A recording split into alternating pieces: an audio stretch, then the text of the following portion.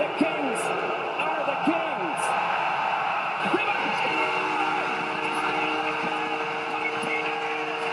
And he wins it back to Foley. Scores! No way! Oh my! No way! With no time remaining. Great pass from Doughty down low, and they score!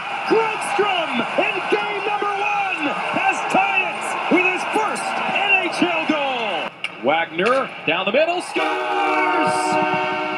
First career goal, Austin Wagner. Here's Luff looking for his first, scores!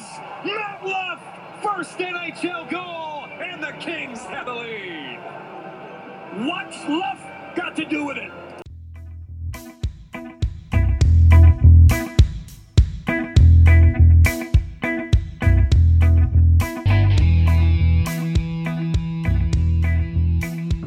And welcome to another special edition of Crown Conversations. Joining me today is Scott from Habs Eyes on the Prize, sister SBN blog, who is covering all things Habs. I was going to say something totally different, and then my brain just stopped.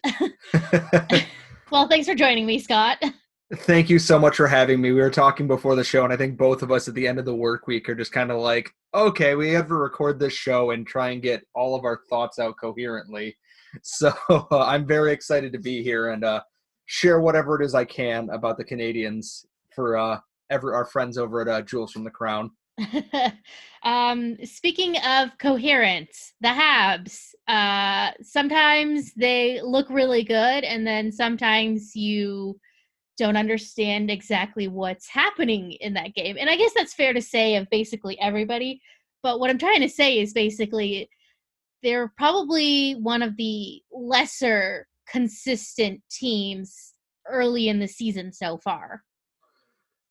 Yeah, it's been very strange in that I look at the NHL's like Super 16 rankings that they put up all the time, and they've beaten Toronto twice.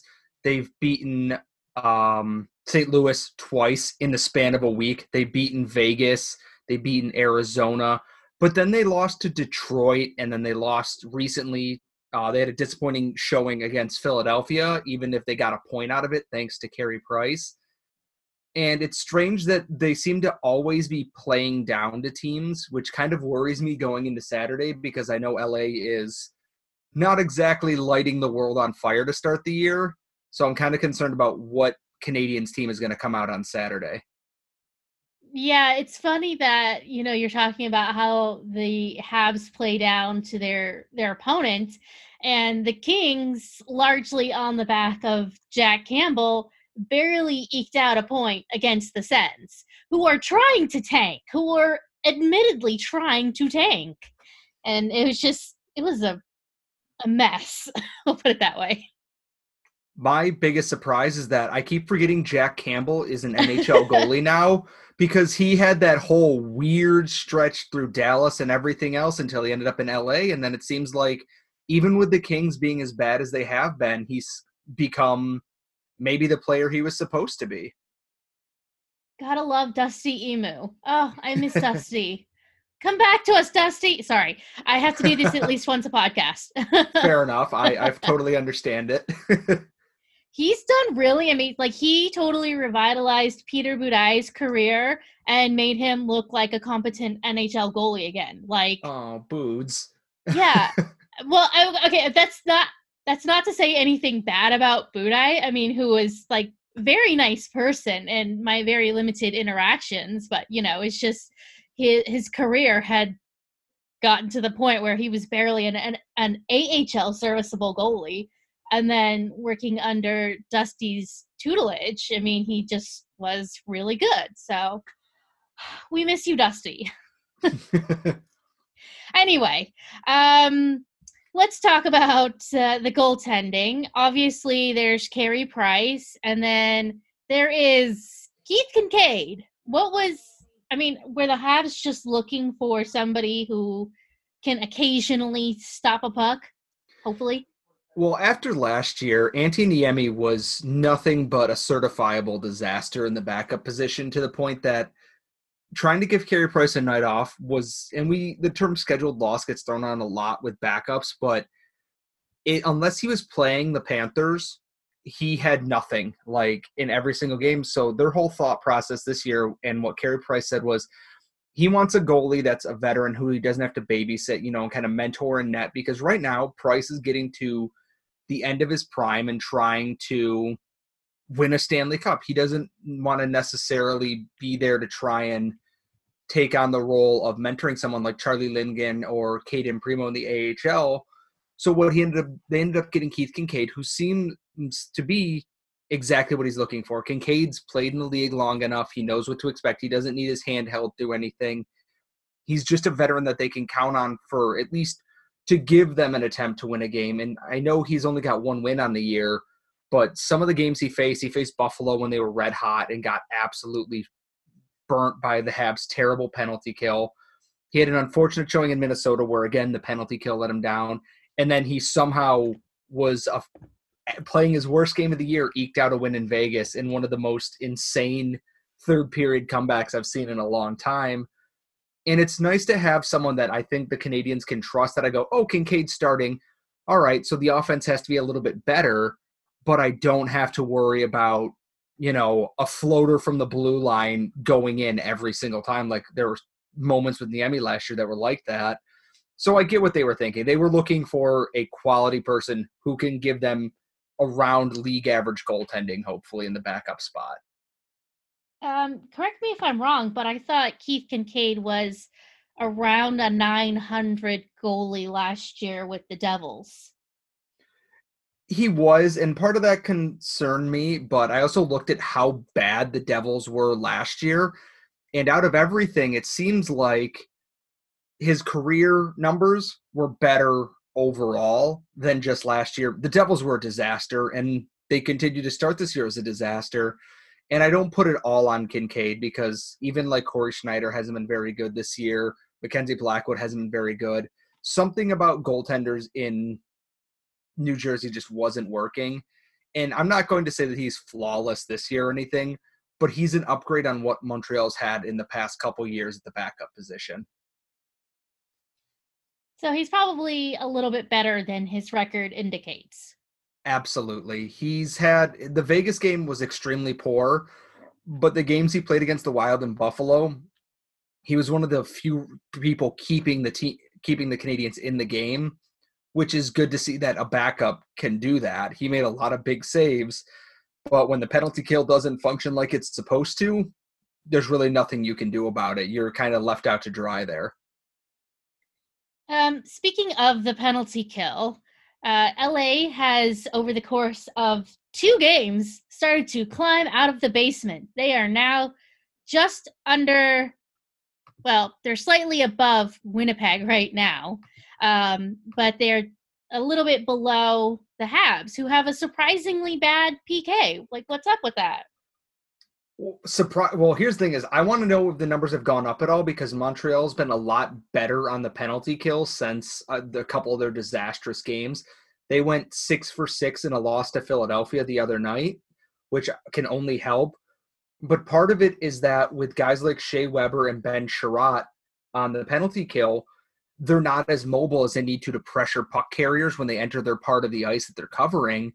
But Claude Julien seems to have switched it up, and we're seeing more guys like Victor Mete, Jeff Petrie, and the rookie Cale Fleury, who are mobile and like to attack the puck carrier and either lay the body or use a good stick and kind of disrupt their flow. And it was working against Philadelphia. Despite being outshot heavily, a lot of the shots on the penalty kill were coming from the outside, where they were forced to by the penalty killing units. And they were rotating almost every defenseman not named Mike Riley through everything. So it seems like they might have turned the corner, and now they've adjusted a little bit. It's still not perfect, and I think they can be beat by a team with speed. But to start the year, it's just they were too immobile, too static, and teams only had to get a couple of, east-west passes, and people are out of position, and the goalies had no chance at it. Well, I don't think that you have to worry about the Habs penalty kill on Saturday, because LA's power play is at a sparkling 10% on the year. Oh, I've been there before. Yeah, that was last year for Montreal. It's like, hey, they've got a power play. Well, it's like, I'll see you in 2 minutes. Nothing's going to happen here. The funny thing about LA's power play is that they're creating high danger chances. They're getting lots of shots. They're taking a lot of shot attempts, but for some reason or another, it's just not going in. But it seems like the Habs are perfectly average on their power play right now. And a lot of that is because they switched the units. What started the year as the second unit is now the first unit, because the first unit to start the year featured Shea Weber, and the offense was just get the puck to Shea, let him try and maim somebody. That was the offensive plan. And teams just had to stick someone kind of in the way there and block the passing lane, and that was it. Like, there was no real defense that had to be played. There wasn't any mobility to it. A lot like their penalty kill, it didn't force teams to pressure them or make movements. And now that they put the unit with Jeff Petrie and Jonathan Drouin has come alive and Nick Suzuki has come into his own, the new top unit is a lot more based on movement and cycling the puck through the zone and getting into better shooting lanes. And it's become a lot more effective in that regard. And the second unit still has Shea Weber, where even if it's a simple plan, sometimes trying to stop a full-on shot from Shea Weber isn't an easy task, even for the best goalies in the league. Didn't somebody recently suffer some fractured tibia trying to stop a Shea Weber slap shot? Poor Joel Eriksson Ek of the Minnesota Wild blocked not one, not two, 3 straight blasts from Shea Weber on the same penalty kill that even the broadcast for the Canadiens couldn't help but laugh that someone had the poor luck to have that happen to them. I was shocked he even got off the ice because they weren't like wrist shots. He took a full slap shot from him, and I can't imagine that one felt good, let alone getting hit in the same spot 3 times feels any better. Either he's brave or stupid, and in the NHL, sometimes they go hand in hand. It's a flat circle. There is no there's not a lot of difference in the NHL, I think. That's true. Okay, speaking of the offense, there is a familiar face on the roster. I don't know how much he's played. Actually, there's a few familiar faces. Nate Thompson, Max Domi, and Jordan Weal. We are most familiar with Jordan Weal. I hope you're taking good care of my son. And Nate Thompson. Jordan Weal is unfortunately the odd man out on the Canadiens' fourth line right now. No. Since Nick Cousins has come back, he's played extremely well in the role, generating offense, and he was a big driver against Philadelphia and creating the opening goal for noted sniper Ben Chiarot.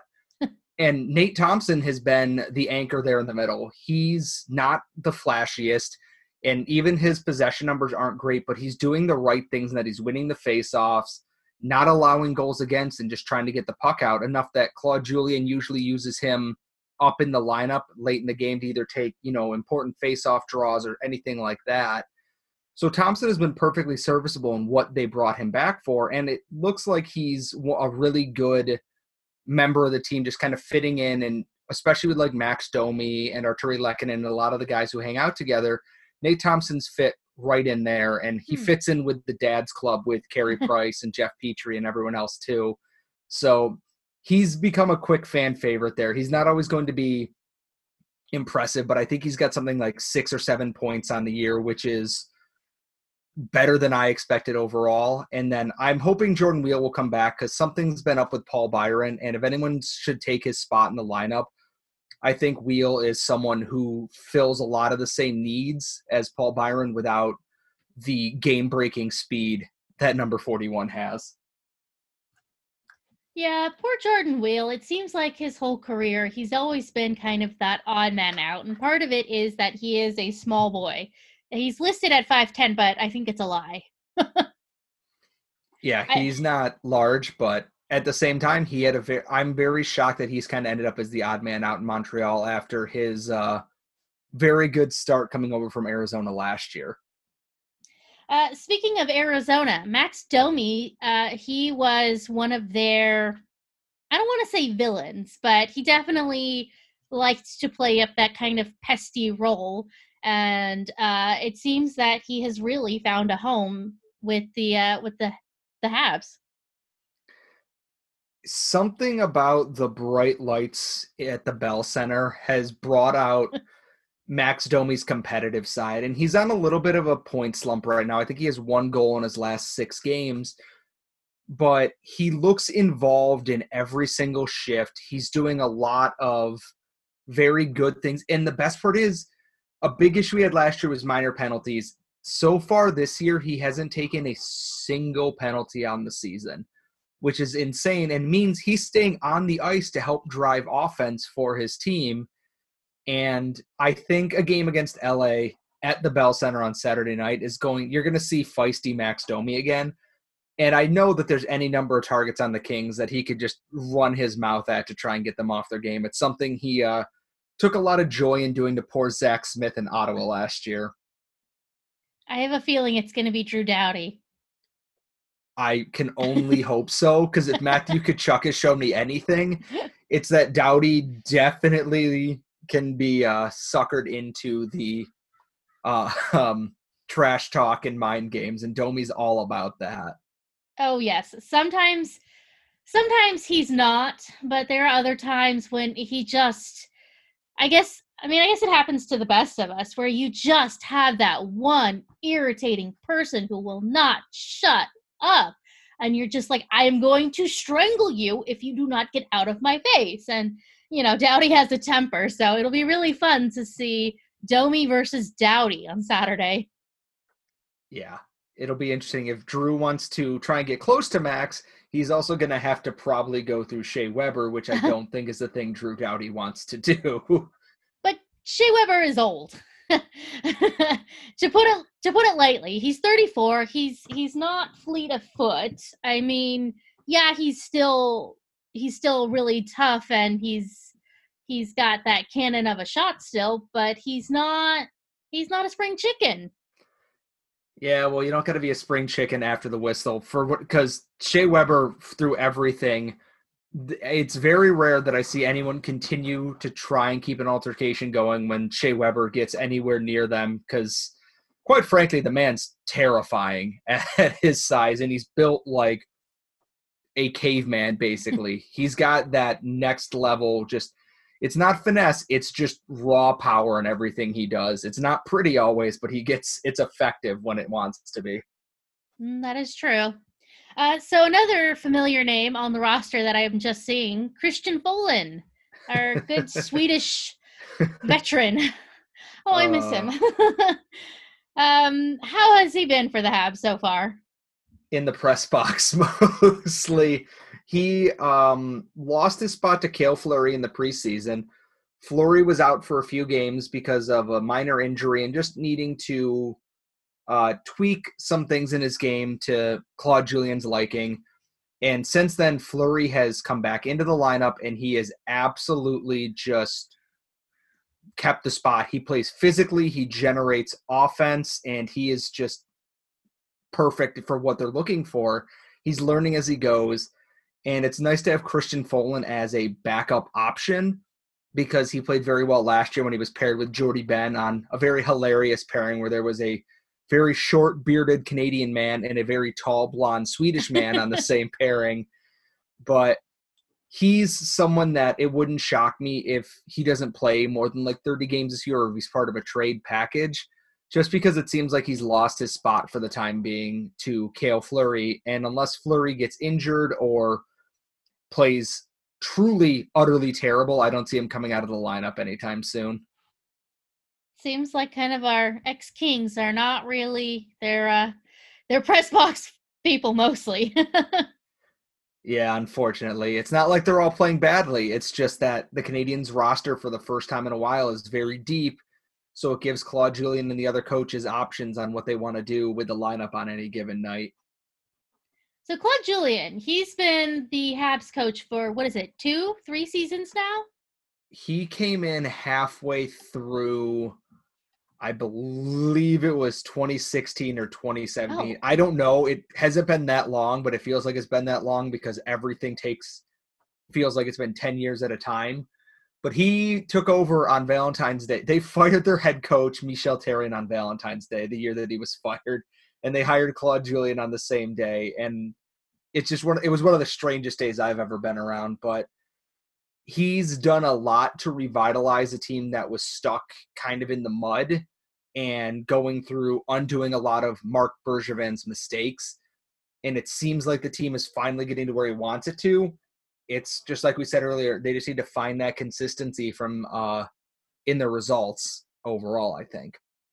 I'm so glad you brought up Marc Bergevin because he has had, I think you described it before as galaxy brain trades. And if it wasn't you, it was somebody else who described it that way. But it seems like in the last couple of years, he's made a lot of smart trades that on the surface you're kind of going, huh? But then they just work out so well for the Habs. And it's not like like you're trading like a first round pick for like some really old guy again. Yeah, it's very strange when Marc Bergevin makes trades that affect like the bottom six or depth. It's incredible. Like he got Jordan Wheel for an AHL player. He got Brett Kulak for a guy who put up 8 points in the AHL after he was traded, and Renat Valiev, who was still playing in the AHL, I believe. But when he went big, like the Jonathan Drouin trade originally, it looks like he lost immediately, and now Drouin has kind of come into his own, so it might be time to revisit that, and obviously the Max Domi trade. But this offseason, he was very quiet. He had the Sebastian Aho offer sheet, and they had a decent deal on the table for Jake Gardiner, who opted to go to Carolina, which I understand. His big move was signing Ben Chiarot for 3 years, signing Nick Cousins, and then just getting his RFAs under contract, all of which he did with very affordable deals. It's very strange because I don't always know which Bergevin we're going to get when it mentions Montreal's in a trade, because Canadiens fans have been burned a lot before where it's Marc Bergevin's making a trade and he gets Jeff Petrie for next to nothing, or we get, Subban for Weber. We never know what's coming with Marc Bergevin because he plays everything so close to the chest that nothing gets out until the trade is there. Being in a market such as Montreal, it's very surprising to me that he is able to be so secretive.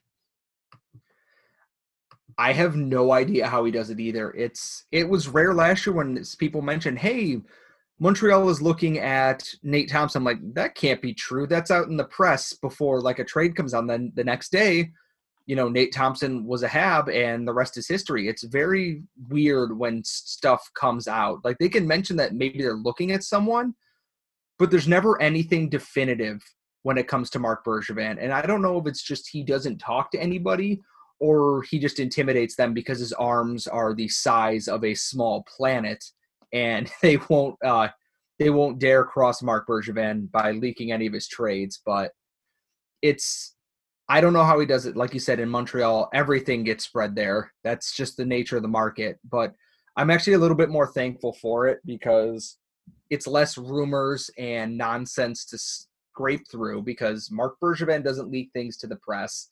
And if anything, it's very easy to tell which side it's coming from because Bergevin doesn't talk all that often. I know this is kind of a random question, but because you brought up his arms, it made me think of it. Who do you think would win an arm wrestling contest between him and Rod Brind'Amour? Oh, man. Well, we've actually talked about this before. We said GM Battle Royal, and everyone in the final has Marc Bergevin and Rod Brind'Amour.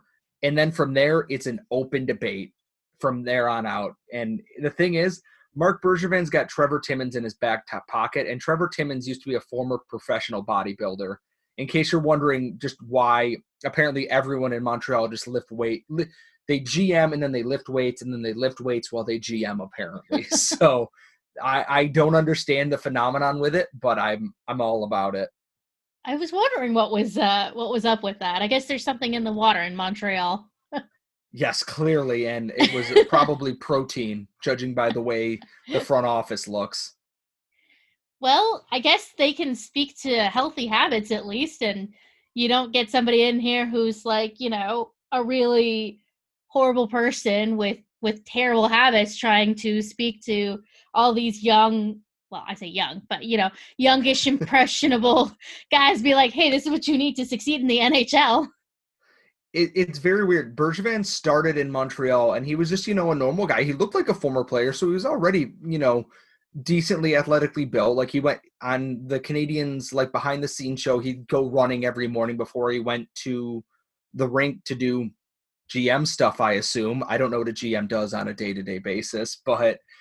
And then all of a sudden, like 2 years ago, he just showed up at the golf tournament and he's like, by the way, I'm swole as hell now. You're going to have to deal with that. And everyone's just kind of like, what the hell happened to him this offseason? So he met Timmins, clearly. Clearly. Yeah. Well, that's the thing is they've been working together since, 2012, 2013, but something, whatever it was, something clicked and they must either started working out together or something because he looks like an entirely new person. He's not a beanpole. Like, I remember in the early part of the decade, he was, I don't want to say a beanpole, but he was skinny. He was slender, and now he does not look like that at all. Yeah, it's the strangest thing. I'm like, cool. I'm just hoping it's all natural. So that's the last thing Montreal needs is some ridiculous new. I have a satire story that just popped into my head now, so I'll be saving that one for April Fool's Day, I think. Yes, Marc Bergevin caught doping. I like it. Yes. Okay, let's get back to the product on the ice. So I just looked it up, and the Kings and the Habs are 1-2 on Natural Stat Trick in Corsi for per 60. They're separated by 0.2. One of those things surprises me, and it's not the Canadiens, because I thought the Kings were, like, not supposed to be good this year. And part of that now tells me that it's all entirely goaltending related, that they're generating so much, but still losing so many games. I mean, they give up a lot of shots against per 60. And so that definitely, or at least they give up like a lot of dangerous shots per 60. But the other issue is that for some reason or another, much like their power play, it's just not going in. Like they're one of the top teams in creating high danger chances. They get into like the blue paint, like they get into like the danger areas, and they just managed to make every single goalie that they come against look like a Vezina, like he should win a Vezina. And it's very frustrating. Well, it'll be interesting because high danger chances are something that the Canadiens do tend to leak a lot in the slot. So it sounds like Carey Price is going to have to be up to his best abilities on Saturday night. And he usually is. He is Mr. Saturday night for a reason. It's just going to be up to his defenders to try and keep the workload off of him and put the pressure on Jonathan Quick to stop literally anything, I guess. Yeah, I'm looking up the Habs right now. It looks like they are again 1-2 in Corsi against per 60. So these teams, just at least statistically in terms of shot attempts, they're very similar. Yeah, and it's very strange that they're in different spots. I know the Canadiens aren't exactly lighting the world on fire, but it's amazing the difference that having goaltending can make in it, because without Carey Price, the Canadiens are probably looking at a lottery team this year, even if his starts haven't always been the best. He is a game breaker, and he tilts the scale a little bit. And even if his team's struggling, he gives them a chance to win and get their feet set underneath them. And they've done that a few times. They've had the comeback against Toronto where they were down. It was a 4-1 game, and then Toronto blew the lead because Carey Price stepped up and denied a ton of chances. And they've done that against the Bruins. He wasn't at his best, but at the end of the game when they had to hold on to a lead, he was there and he shut the door on them. And I wouldn't be shocked to see him do the same against LA. He's typically played well against LA. It's just whenever they're on the West Coast, the Canadiens are terrible, so they lose regardless of how well he plays. I don't know. Personally, I'm hoping for Carey Price having a really bad night out. Sorry. We have 5 wins, okay? Don't judge me. Never. I understand it. I've been there before, trust me. So what do you think we're going to see in this game? Any kind of prediction? I feel like either this game will go one of two ways. It's a defensive affair that Montreal sneaks out like 3-1 and everyone falls asleep during it, or Jonathan Quick's going to melt down early and the Canadians are going to put up like 4 or 5 first period goals and then just coast for 40 minutes. I've watched enough of the Kings this year and watched Jonathan Quick try to goaltend. And with the way that the Canadians can attack in 4 lines and attack with speed and pace, I think it could be a real rough night for LA. But LA could easily could flip the tables on Montreal if they can get to them early and put them off their game. Kind of take the air out of the balloon. If Montreal's riding high to start the game, get that goal, even if it's against the flow of play, and it kind of takes the legs out from underneath them. Who knows which teams we'll see hit the ice on Saturday. It's going to be an interesting one. Well, at least hopefully it'll be an interesting game. Yes, that's all I'm hoping for. Is I always want interesting hockey. It's like I get home from, work on Saturday, and the last thing I want to do is watch bad hockey. It's like it's my time to relax. Let me put my feet up, let me have my glass of scotch, and give me some enjoyable hockey, please. Some scotch for Scott, huh? Absolutely. It's winter now. Got to need something that the snow is on the ground here in Rochester, so I need something to warm all the way through. There you go. Well, Scott, thank you so much for joining me. Thank you so much for having me. It was a great time, and hopefully I'll be back again when they play later in the year out on the West Coast. Oh, did you want to shout out your socials real quick? Yes, you can find me at Scott Matla, SCOTTMATLA on Twitter.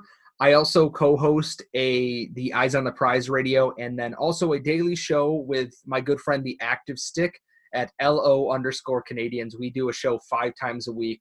That's all sorts of fun nonsense. In the last episode, we talked about glitter poutine and Drew Doughty and argued over candy bars. So it's a good time.